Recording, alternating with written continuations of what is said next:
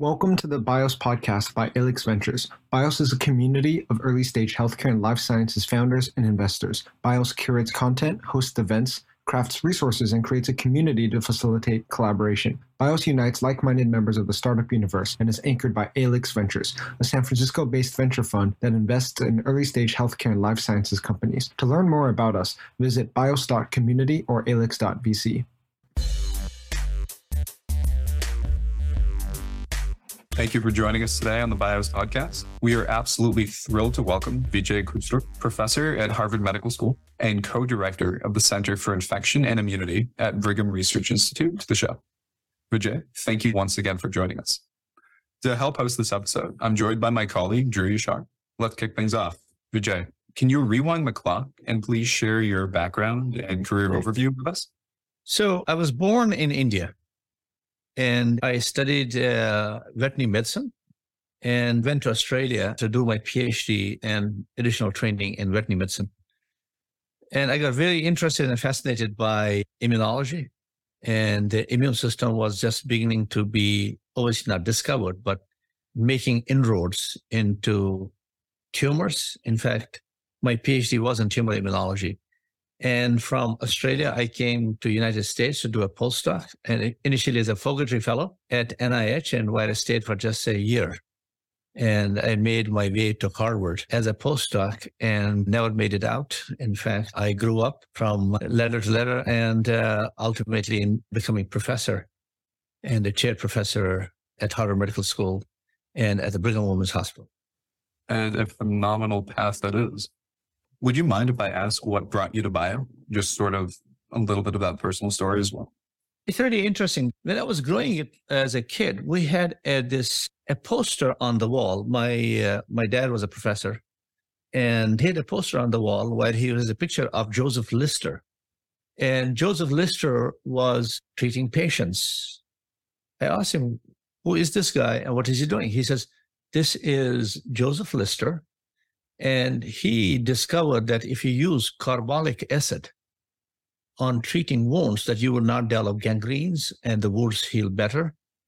And this was the first antiseptic that he used. And he says he didn't just treat one person. By his discovery, he helped treat millions of people who needed it.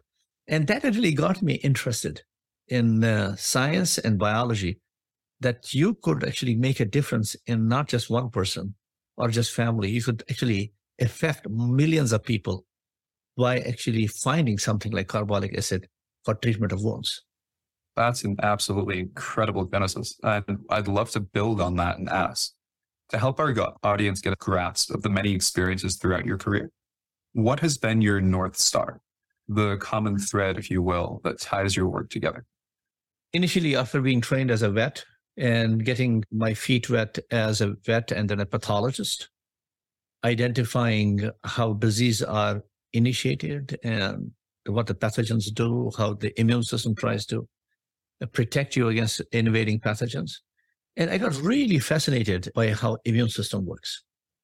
And one of the most interesting features of the immune system is, and this is the first question I asked my immunology teacher, I said, it's very interesting, is that if you have an invading pathogen, you mount an immune response and you clear the pathogen and everything is fine.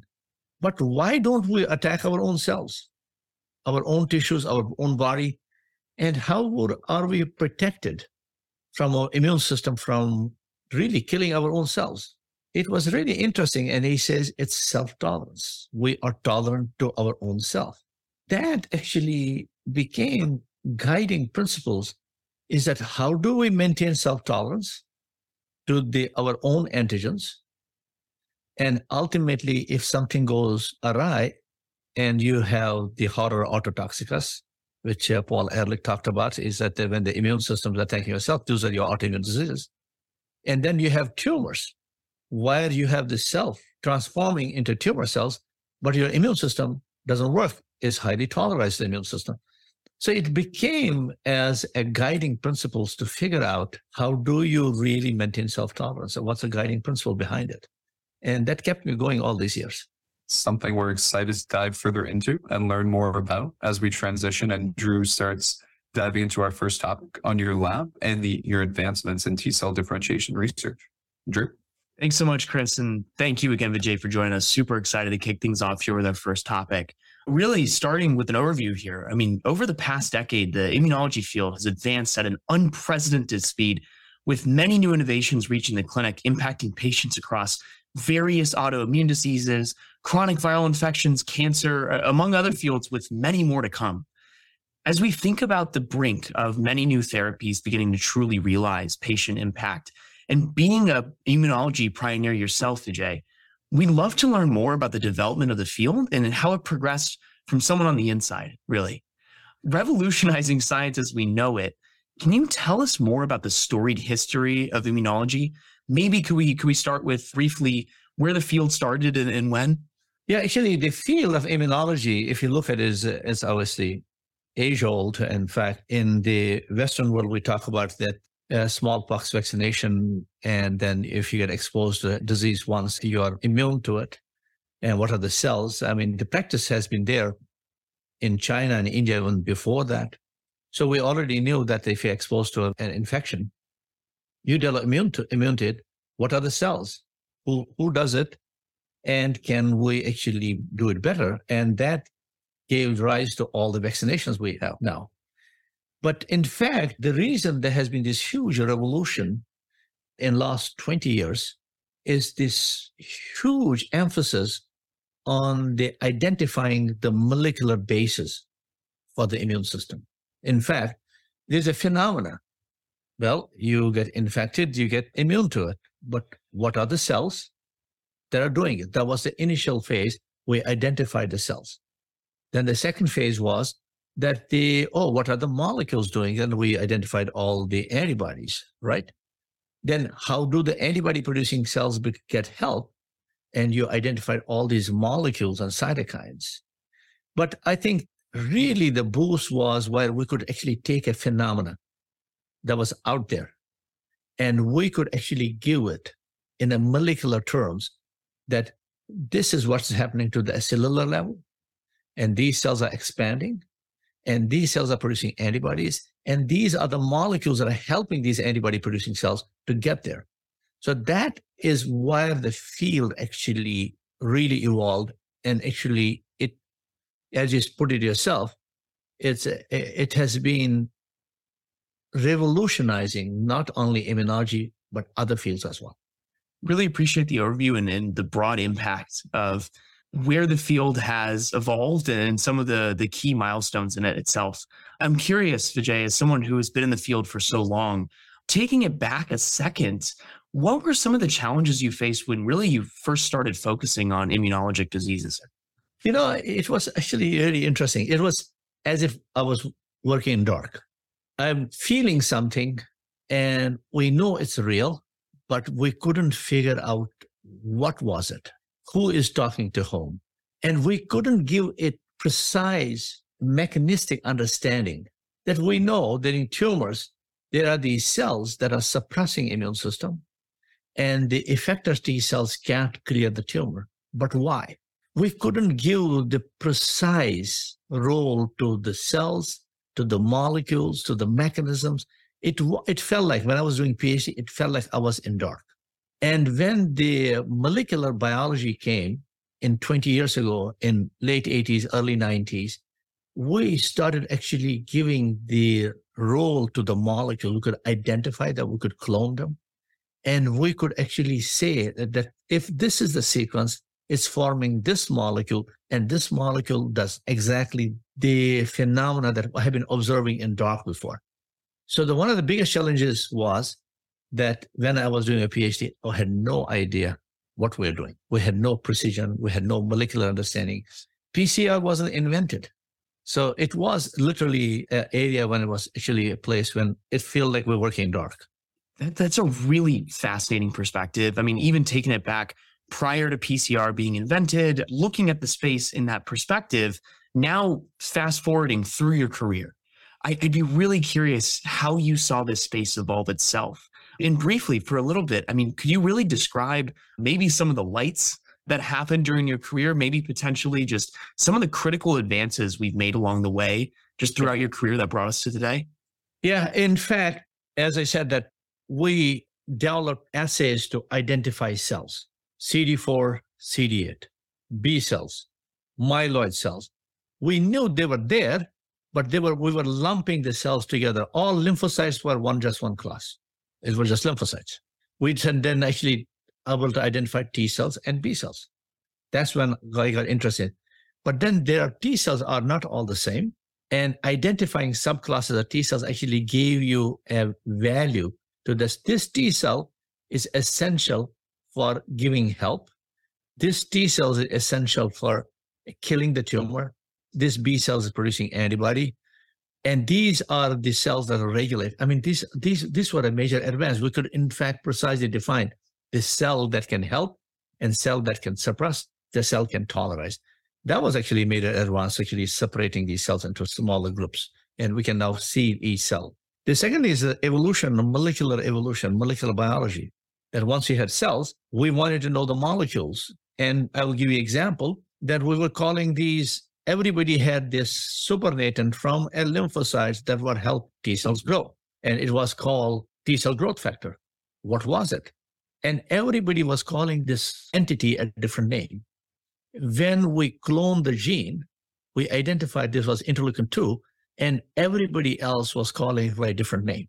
So we could now give it a name that this is a genome sequence, this is the interleukin-2, and all these functions that were ascribed to all different phenomena is because of this. That was a major advance. Then you could see that the Human Genome Project, that once you identified the interleukin-2, and we know some people make more, some people make less, where is it located? The Human Genome Project was a huge advance that we know exactly precisely where the gene is.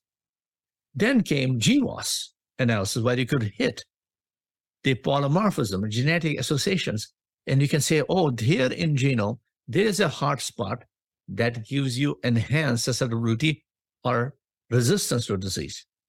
So all these things actually help together to push the field forward faster. Then we can identify not only phenomena, we can identify the cells, we can identify subclasses of cells, we can identify the molecule, we can ascribe functions, and then we can identify the polymorphisms in GWAS. And we can say this disease is associated with this polymorphism in this particular cytokine or a receptor. So these were all major advances in the field. And that has actually brought us here today. I really appreciate that detailed overview. I think it's amazing how you were able to categorize the specific steps and the focus on the field. Thank you again, Vijay. As a follow-up question, as we're now in today in current standards, I'd love to get an overview before we dive into your own work specifically. What do you think have been some of the greatest applications thus far that have really been enabled by immunotherapies overall? I mean, 20 years ago, in fact, I was with a group of my friends, and we were all from different fields. Some were neuroscientists, and some were immunologists, and some were cell biologists. And they would often make fun of immunology, saying that, oh, what does immunology exactly do, and what have you done for modern medicine? And we will often say vaccines. He says vaccines were not developed by immunologists. I mean, they were there even before immunology was there. But you can't say the same thing today about immunology. In fact, if you look at all these immunotherapies that have been developed, I mean, for the autoimmune diseases, you have a cytokine immunotherapies, you can have anti-TNFs, and you can anti-IL-17s, anti-IL-23, each one of doing spectacular effects in affecting the disease. And then you have cancer immunotherapy. Look at what it's doing to cancer. It's an arm of the therapies that is actually used now by clinics all the time. So, I mean, nobody can actually now say that, well, immunology doesn't do anything. And now we have all the monoclonal antibodies that were made. You can look at all the large molecules, how it transformed the therapeutics application, that you can make a singular engine-specific monoclonal antibody. And I think in near future, 50, if not more, of the therapies will be based on monoclonal antibodies or antibodies. So actually, it's a contribution of immunology to the field and how it has transformed the way we practice medicine today. The contributions have been fantastic, and it's amazing to hear from your own words, Vijay. Thank you. Thanks to your own contributions specifically within your own work, in your own words, limiting the darkness, maybe shining a light on some new areas. You've been credited with the discovery of the TIM family of molecules, Th17, and other helper T cell subsets. The applications of immunology technologies, like you mentioned, have not only advanced the field of research, but also impacted patients in the clinic. Could you give us an overview of the Kuchroo lab and characterize how you're systematically developing technologies to advance the field of immunology? So in our lab, because I think of my interest in self-tolerance, I got very interested in autoimmune diseases, especially autoimmune disease of CNS. And initially, we made a lot of mice, transgenic mice by transgenesis. And these mice are now the gold standard. In every lab you go that study autoimmunity of the CNS, they will use the mice that we generated at some point in time. And then we did initial autoimmune disease model. And then we also stumbled across saying that some of the hypotheses we had were not quite correct. And we identified that the Th1 cells were not the ones inducing autoimmune diseases. And we, along with others, I should credit to a number of other labs, were thinking that if it's not an interferon gamma producing T cell, what cells are producing, in fact, inducing autoimmune disease? And we and others actually identified these IL-17 producing T cells that are at the sites of tissue inflammation. They are in psoriatic lesions. They are in Sjogren's syndrome. In fact, number one transcript in the CNS, Larry Steinman found out that was IL-17. And this led to the discovery of these IL-17 producing T cells. It put these, I used to call them TH-IL-17 because I didn't know what to call them. And I didn't even be presumptuous saying that they are a different subset. So I said, call them. In fact, earlier we called them TH-IL-17 cells. And somebody made a typographical error and actually dropped IL out of it. And they got renamed or rechristened as TH-17 cells. This has been one of the wonderful discoveries that was done in my lab, and I shouldn't take credit all myself. There were a lot of people looking for these cells, and we are credited for the showing that these two cytokines together will induce differentiation of Th17 cells.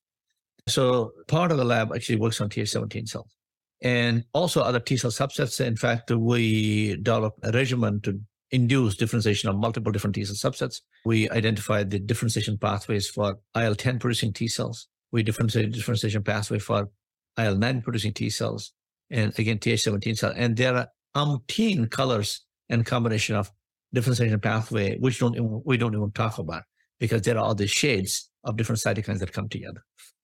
So that was Th17 cells. And in fact, we also discovered TIM3 and TIM family of genes.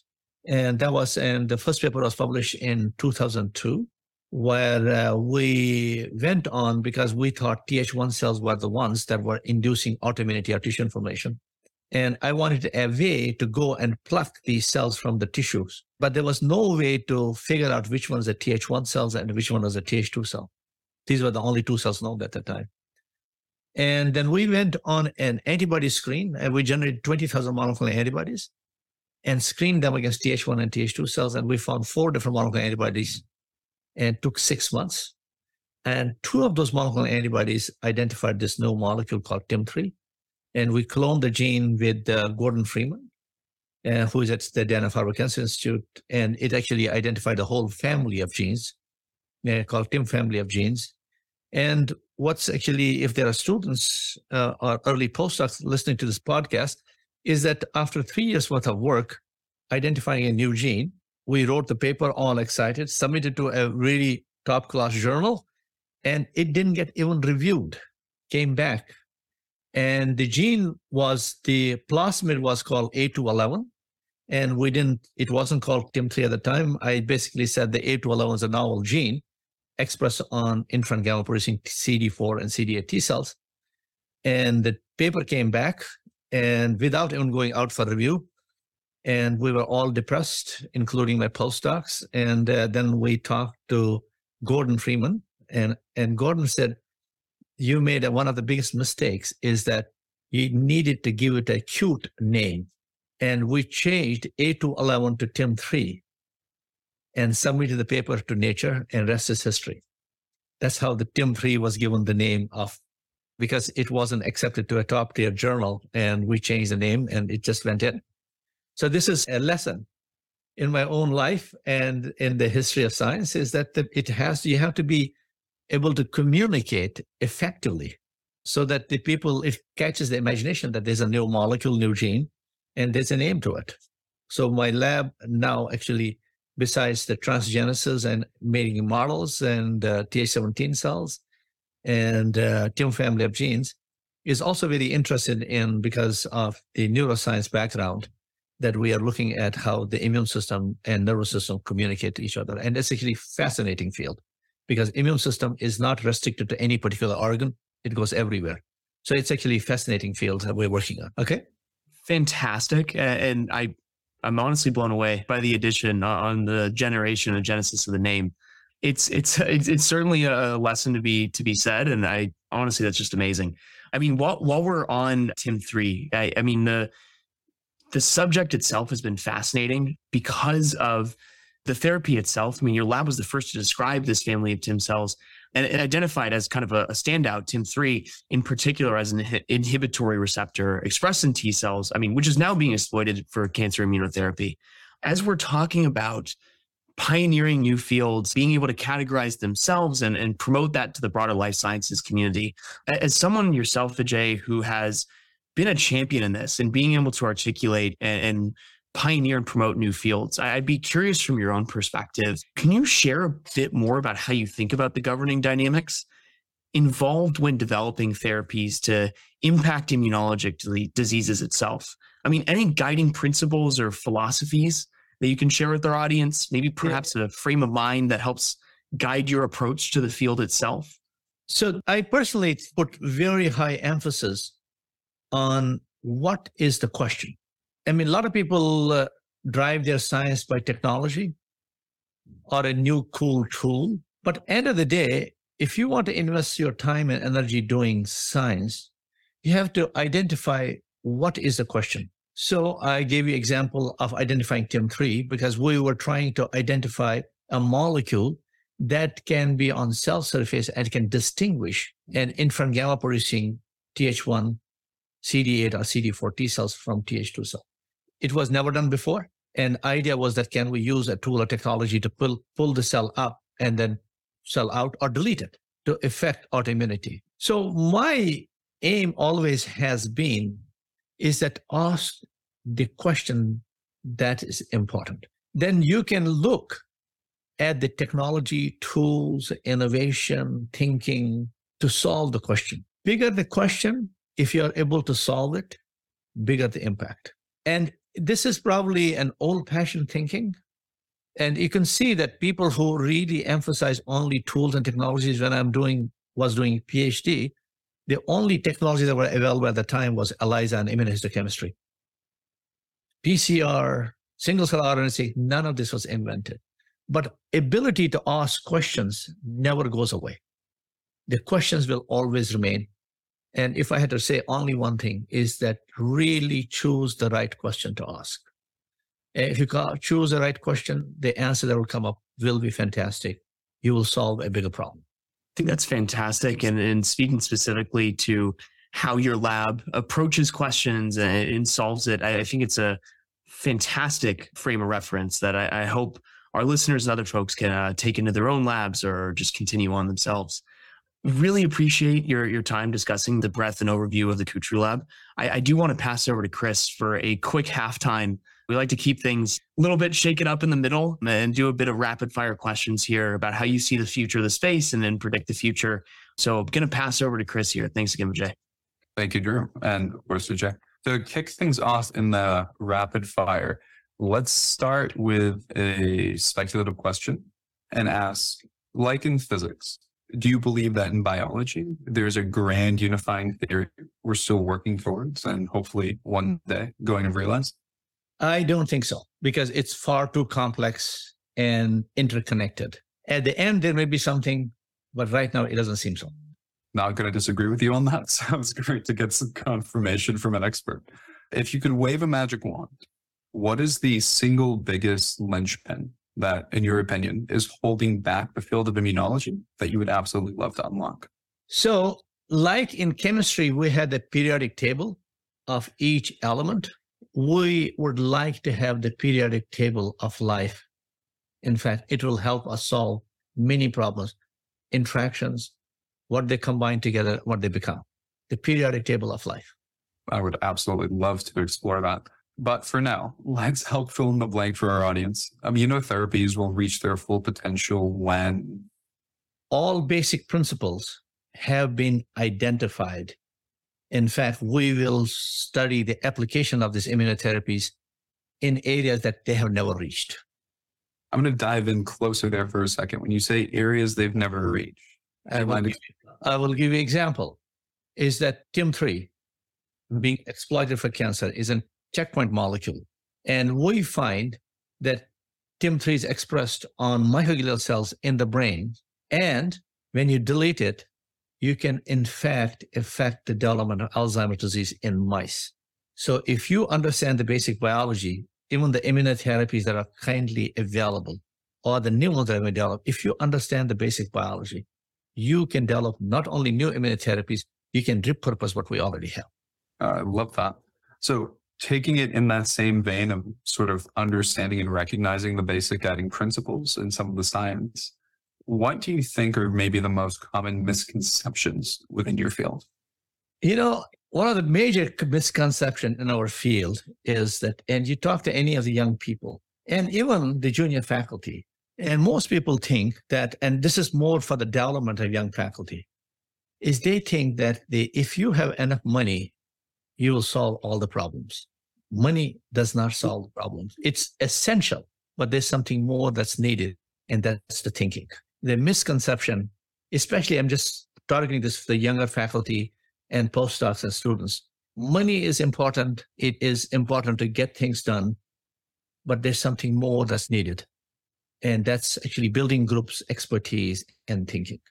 And I think even beyond faculty, that's also phenomenal advice for startups who are starting and building, often not with the most abundant amount of cash. It's really great advice. So something that I think we're all an incredible fan of about your work in particular is your lab's accessibility and approachability. You're providing not only amazing and informative sources from the immunology field that include your research page that direct individuals towards better practices, but also a lab cookbook. And during the pandemic, you created your own newsletter that was published called the Kuchroo Times, helping connect, among other labs, helpful tips, new recipes, book recommendation, lab photos, and various other fun and informative subjects. For someone who's been leading and really at the forefront of their field, and who's been able to promote and educate others on their research. We've talked about this to a degree so far, but what advice would you give to individuals at the frontier of new innovation, seeking to evangelize and promote their work as you do? So just enjoy the beauty of science. In fact, have a good eye for good science. Learn to actually ask good questions, and then be the best communicator, both in writing, speaking, and teaching.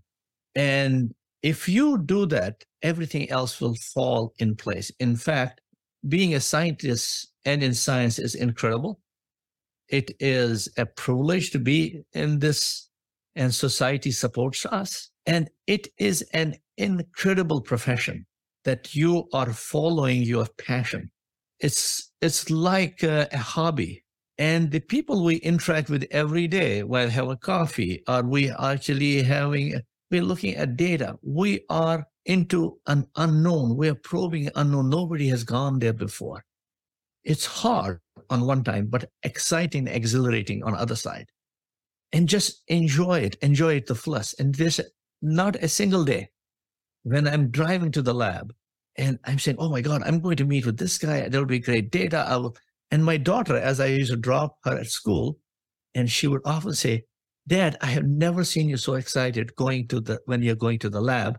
And dads of other girls don't really like going to work. And I said, this is what we have.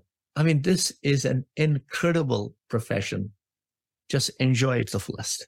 That's such a phenomenal mindset. And I am excited to, I think, have Drew dive into it a little bit deeper as we talk about academic entrepreneurship in our next section. Thank you, Vijay. Of course, and a direct realization of your work and excitement. We can see, Vijay, as the amazing translational impact that you've had on the community and going forward. Building off your pioneering work in immunology, you've had the opportunity to translate your research and inform some of the world's most transformative companies, such as Point Therapeutics, CoStim, that was acquired by Novartis, Potenza, acquired then by Astellas, Tisona, by Gilead and Celsius and now Bicara. As a serial entrepreneur, how do you think about translating technologies from academia itself? You see, and it goes back to identifying the questions, the need, and the gap.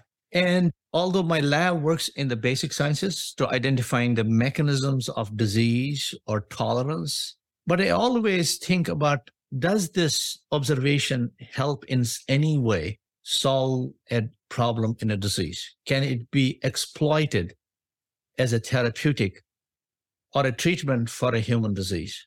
And that's actually being a basic scientist in a clinical department gives you a new look or new eyes to look at the problem. And often you can see that Howard Weiner and David Hafler, who were there at the department, he says, oh, that's well and good, but what does it do in the human disease, which is already on? You can protect a mouse from developing autoimmunity, but autoimmunity is already on. How would you turn it off? And that gives you a new outlook to look at the problem. You are not trying to block initiation of disease because nobody knows that I'm going to get an MS or autoimmunity of any kind. But autoimmunity is on. How do you turn it off once all the locks have been broken?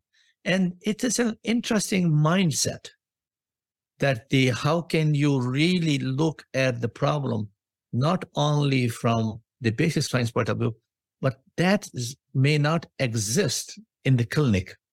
And how do you turn it off in the clinic when the disease is already on? So that gives you a new perspective to look at the problem. Of course, 100%. And while we're thinking of mindsets and mentalities, both through your own lab, your own process through entrepreneurship, academia, I'm curious at interrogating your certain mindsets, Vijay, to translate that to other folks or other PIs that are listening. Would you have advice for PIs seeking to develop an entrepreneurial culture of their own within their own labs? When I started doing science and doing something like what we do today was not really accepted. The science was supposed to be pure and not touched by money or anything else. And last 20, 25 years has been a total shift because at the end of the day, our research is funded by taxpayers. And in fact, there are so many diseases for which there's no treatment. How can our observations actually help a patient? That's actually the ultimate goal. And if it does, it's the greatest thing we have done. Not only have we done a basic observation, but we have made a difference in somebody's life. And going back to Joseph Lister and carbolic acid, that was on beta membrane. But I don't think the young PIs are actually trained at any stage in their career. How do you actually, if you have a novel observation, it may make a difference in forming a dove or it's an interesting target for a disease. How do you go about it? I learned it step by step myself by doing a lot of mistakes. But we do at Harvard Medical School and the Brigham Women's Hospital, we do have a lot of support available. And the moment you think of an observation, you identify a target. If you think it says application in a human disease, see to it that you have patented it. You have built a portfolio of patents. And the moment you patent it, even if you don't exploit it yourself, somebody else will, because it is protected. And a lot of drug companies would not go into an area that's unprotected. But it also gives you a potential to do it yourself or in a collaboration with somebody else. So I think there has to be some, number one, mind change, which is happening. Slowly it has happened. And academia and industry have to work together if we are really serious about treating patients with these incurable diseases. But above all, there has to be funding for doing something like this because we don't get enough funding to really translate. You know, that if it's not going to give you next paper sometimes. because you are really trying to see the same phenomenon in humans. If you block it with 10 milligrams of antibody, 100 milligrams, it doesn't make any difference to a paper. But there is no money for doing those little actually steps. And there has to be funding for that. And that there has to be some sort of initial funding from either from the institution or from the VC community to see that this is a right target and the drug or the inhibitor that you made or the antibody made is the right antibody, because it may not be. And does it do what it's supposed to do? All of those should be done. And this is a training that we should require all our PhD students to have. I really appreciate that shout out. It's interesting from your own perspective, as you see this as an educational problem, something that young PIs need to be informed on. I really appreciate that. I'd love to ask a little bit deeper as well. Can you speak to anything else that you believe is really missing from the academic entrepreneurship ecosystem today? Other shout outs, things that we as a community should be striving towards? Yeah, I think there has to be, number one, it has to be the change in mindset that the two systems can't live apart. And there's nothing wrong if an academic lab is doing the work for industry. It's still looked down upon. In fact, once I discovered TIM family of genes, but I can't take money from any company to work on TIM family of genes in my own lab because there's a conflict of interest. But who else will know more about the family than me? So are we losing something by having these hard walls? I completely believe that this conflict of interest has to be, in fact, completely protected. There should not be conflict. But are we building these walls that are too rigid? If you don't tap into my resources of knowledge and that I know about TIM family of genes, you are missing something. So I think we have artificially created these walls whereby we should protect the conflict of interest rules. I completely believe in this. You shouldn't be benefited, but we are also actually losing something that's even more important and precious, is that we are delaying the translation of this research into real drugs. And I think it is something has to be looked into very carefully by both the academia, the funding agencies like National Institute of Health, and also by industry. How do we protect the conflict of interest rule, but get the most out of a researcher to make a drug? Well, that would be a fascinating concept. I mean, being able to merge tech transfer offices, bring the NIH in, bring industry in, and bring that all to the support of academic labs. I mean, a future like that would be fascinating. Finding a way to pull that together. Continuing this conversation, maybe as a last question before we get to our closing thoughts here, Vijay, I'd love to just take a moment to dive deeper into a few of your companies. You've co-founded multiple immunotherapy companies approaching innovative approaches to cancer in specific. Celsius, Bicara, Potenza, to name a few. I mean, for those who may have missed, by the way, earlier this month, Bicara Therapeutics just announced their oversubscribed 108 million Series B round, really to advance their clinical stage pipeline of dual action biologics to treat cancer. I mean, once again, Vijay, congratulations to you and the team as well. The potential upside of treatments using engineered T cells to approach cancer are huge. And it's amazing that some of these companies are being realized and they're being pushed to the clinic. From your own perspective, Vijay, what do you think about the future of public health if Celsius, Bicara, and Potenza, some of these immunotherapy companies do have the potential to be fully realized?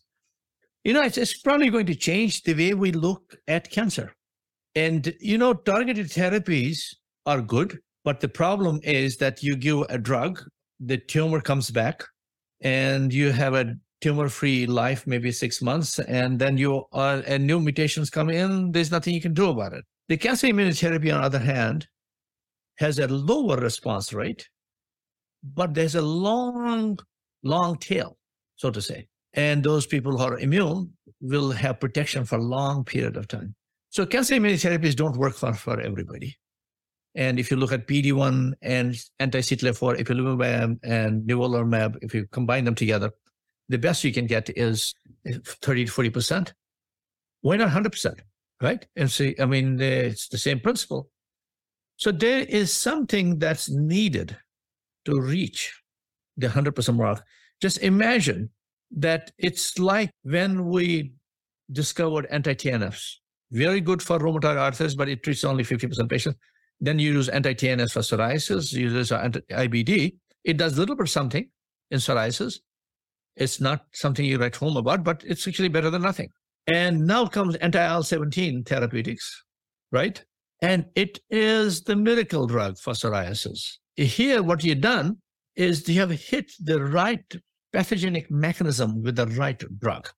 And you get PASI 90 score, 90% lesions are gone within 6 weeks, right? Anti-IL-23, anti-IL-17, this is what it actually is. I don't want to give the drug names because each company has a different name, but I'm just giving generic anti-IL-17, anti-IL-23. Same thing is going to happen in cancer. Right now, we are putting anti-PD-1 and anti-CTLA-4 into everything. Yeah, it does something. And some places it gets better. Some places, you still actually do a response. What's going to happen with these new companies and with new drugs? We are going to actually combine the right cancer with the right drug therapy. In some cases, you may have to use two or a bispecific. This is what Bicara is doing. And it's actually this is public information, is that one of the top drugs is EGFR and TGF-beta trap, anti-EGFR TGF-beta trap. And it's doing wonderful things in some of the cancers which are not responding well to anti-PD-1 or anti-CTLA-4. So by having enough ammunition in your armamentarium, you can now begin to match the cancer with the right drug, reaching the idea of what anti-IL-17 is doing to psoriasis. We may have a time when we have combined the right combinations of cancer immunotherapies that you're getting actually not 30% response rate, you're getting 100% response rate. And that's what we're working towards. It's amazing, exciting to see that side, Vijay, and I appreciate the overview or look into the future, what this is going to look like. Tying this back to your work around academic entrepreneurship, around this section specifically, with the success of some of these companies that you've discussed and Bicara being pushed through the pipeline itself, I mean, how has the success of these companies itself informed how you think about building new technologies within your lab specifically? One of the things is it's humbling rather than actually saying, well, I did so much, because not everything works everywhere. And I will give you an example of anti-TIM3. Anti-TIM3, we made a company called Costim, and the antibody is named, company was sold to Novartis, and Novartis made the anti-TIM3 antibody and was named sabatolimab, and sabatolimab actually comes from the name from a student who was in my lab who first cloned the gene with Gordon Freeman. And it's so as a student's name, actually, she went with the Costim to Novartis. And one of the best things you could think about, that here is a person who knows so much about from the discovery, from making the antibody, right?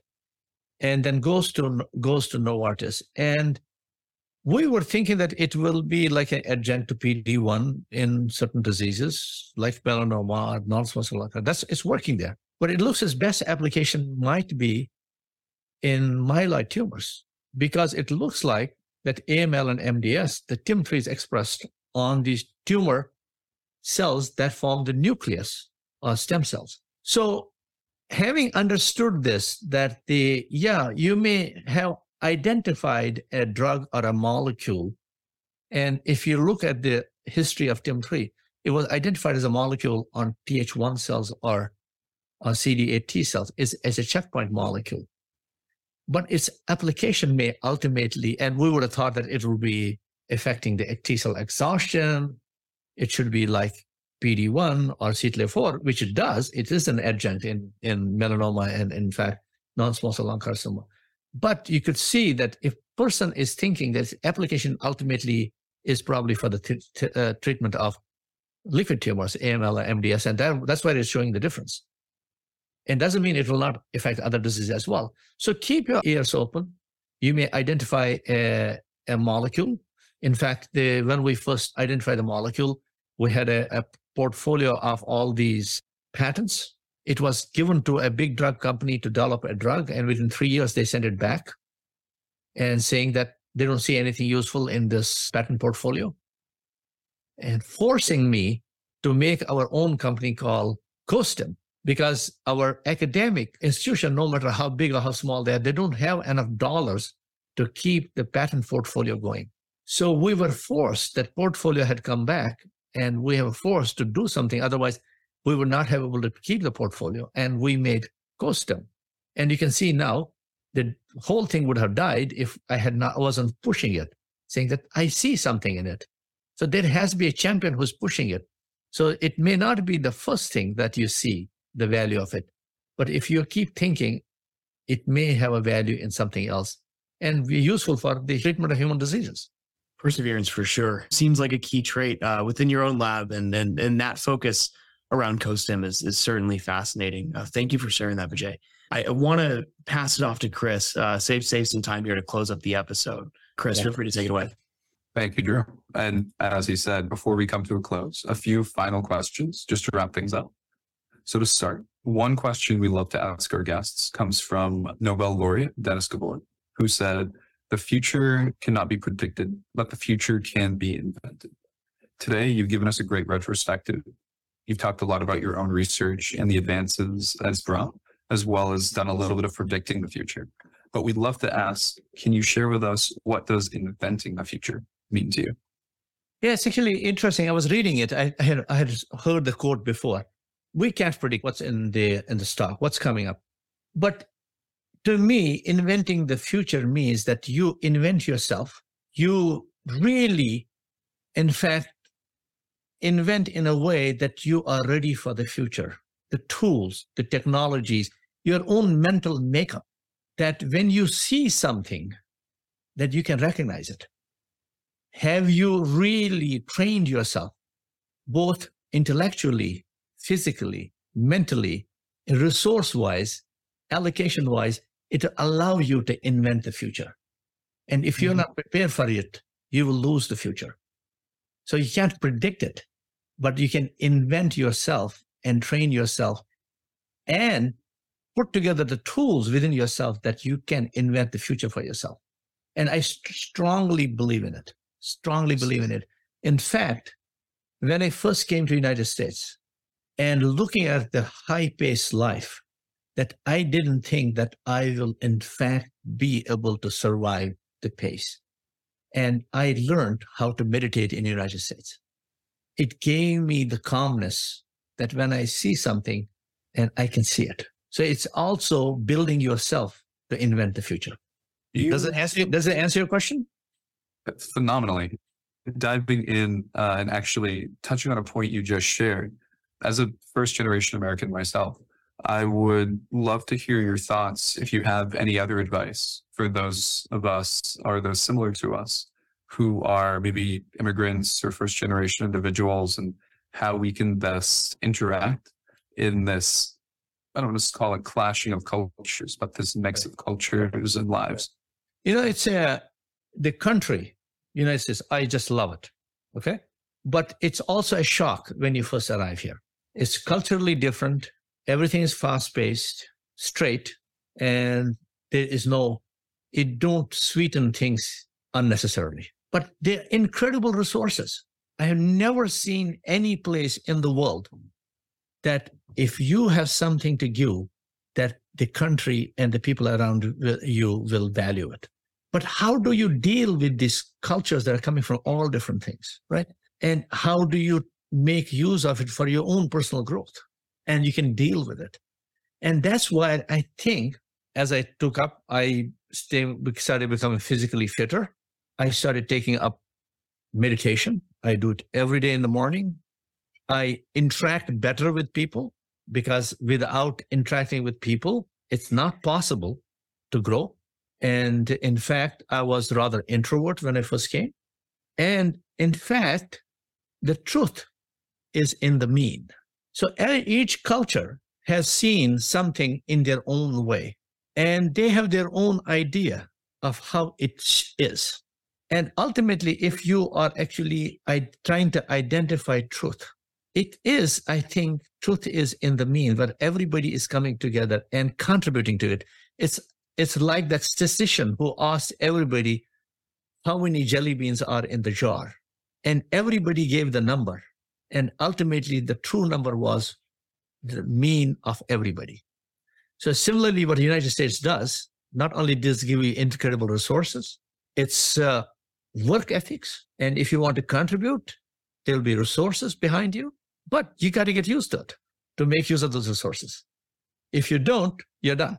I think being a first generation immigrant, I have gone to so many places in the world, and I don't say it, including I love my native country, India, been to Australia. I have been to Europe, all over the place. If you get used to being in the United States, there's no country like it.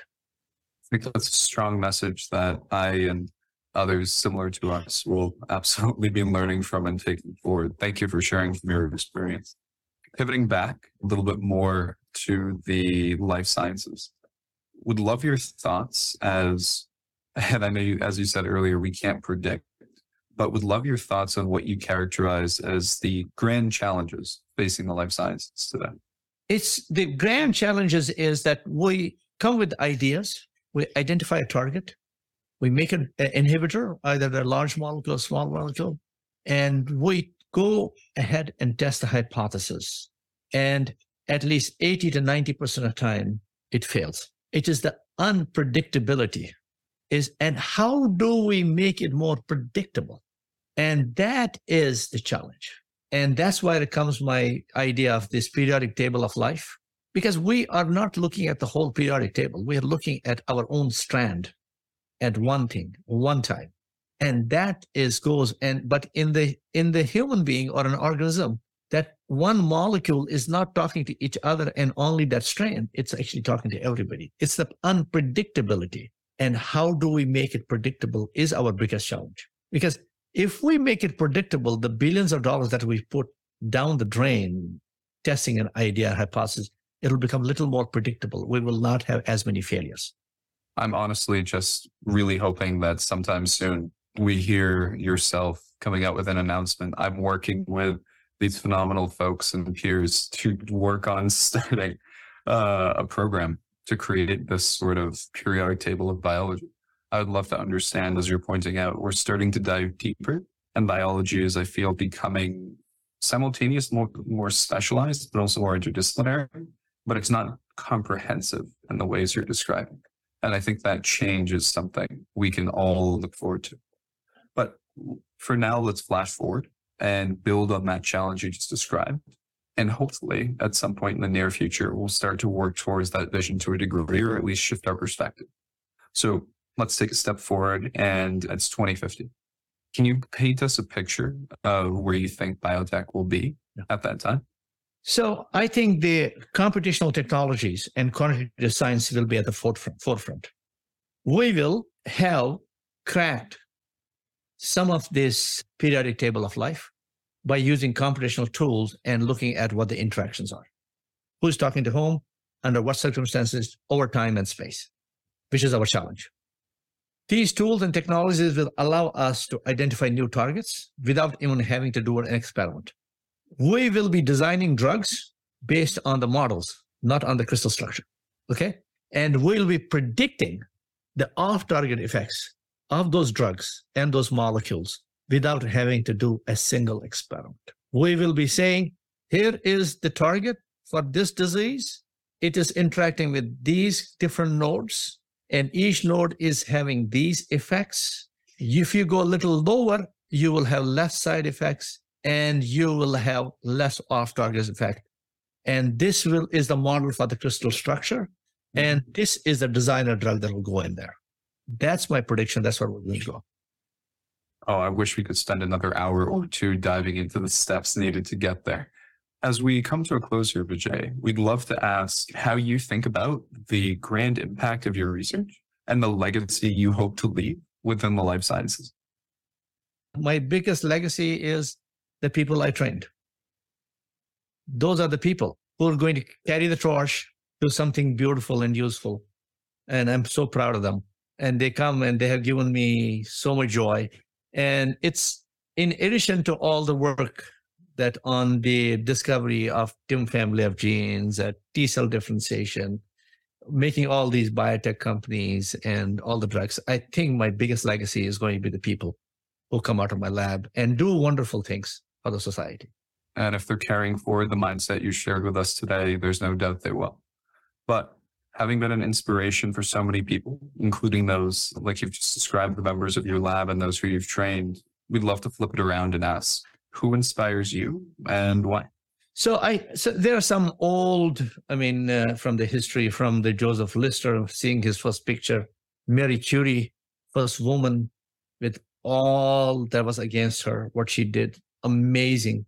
Louis Pasteur, and which everybody thought he was a hoax, and how he persevered. But I will tell you is that my current really heroes are two women who are still here, alive, work all the time in science. Peppa Merrick, I don't know whether you know her. Lori Glimcher. And time when which I see my daughter struggling, building a family, being in science, being a doctor. How did they do it? And every time they got up there, gave a talk, just inspired me. In fact, it was amazing listening to Lori Glimcher cloning Tibet and Peppa Merrick talk about the MLS. Amazing. And very close to my home, the two women I dearly love, my wife and my daughter. Oh my God, how much energy do they have? When I am gone and they're still working, says, oh, Vijay, let's do this. Oh, what about this? They inspire me in spite of all that they have to do. We really should be grateful. This human race should be grateful to all women. I already see with my grandson how much a kid requires the attention to grow. And if it wasn't for them, the human race wouldn't exist. Let's give them their due, respect them, love them. And those are my inspirations. In fact, in science, current living, really, Peppa Merrick, Lori Glimcher, wonderful people, take care of give their pupil, help them. And right in my home, my daughter and my wife, amazing, amazing people. I can't think of a better way to wrap up the episode. We'd just love to ask how our audience and our listeners can learn more about you and your work.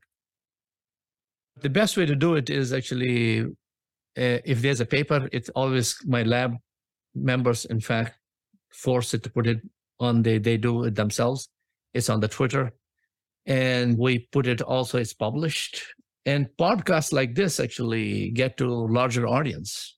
In fact, I have started a podcast that will be about TIM-3 and discovery of TIM-3, which we haven't completed yet. So some of these podcasts, I will do few podcasts on the discoveries of TIM family of molecules and T-cell differentiation and neuroimmunology. So that's how you can get to me. But if people want to read my papers, they're up there.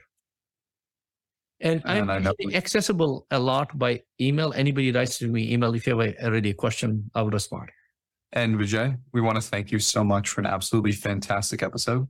We're very grateful for your time, and we look forward to having you back on the show again soon. Thank you again. Thank you very much. Thank you, both of you, Chris and Drew, for all your time. It was, it really is going back to life and how we grew. It's actually, I had never recounted it before. So thank you for giving me the opportunity. Thank you for listening to the BIOS podcast. If you enjoyed it, please leave a review on your favorite podcasting platform. For more content, please visit bios.community or alix.vc.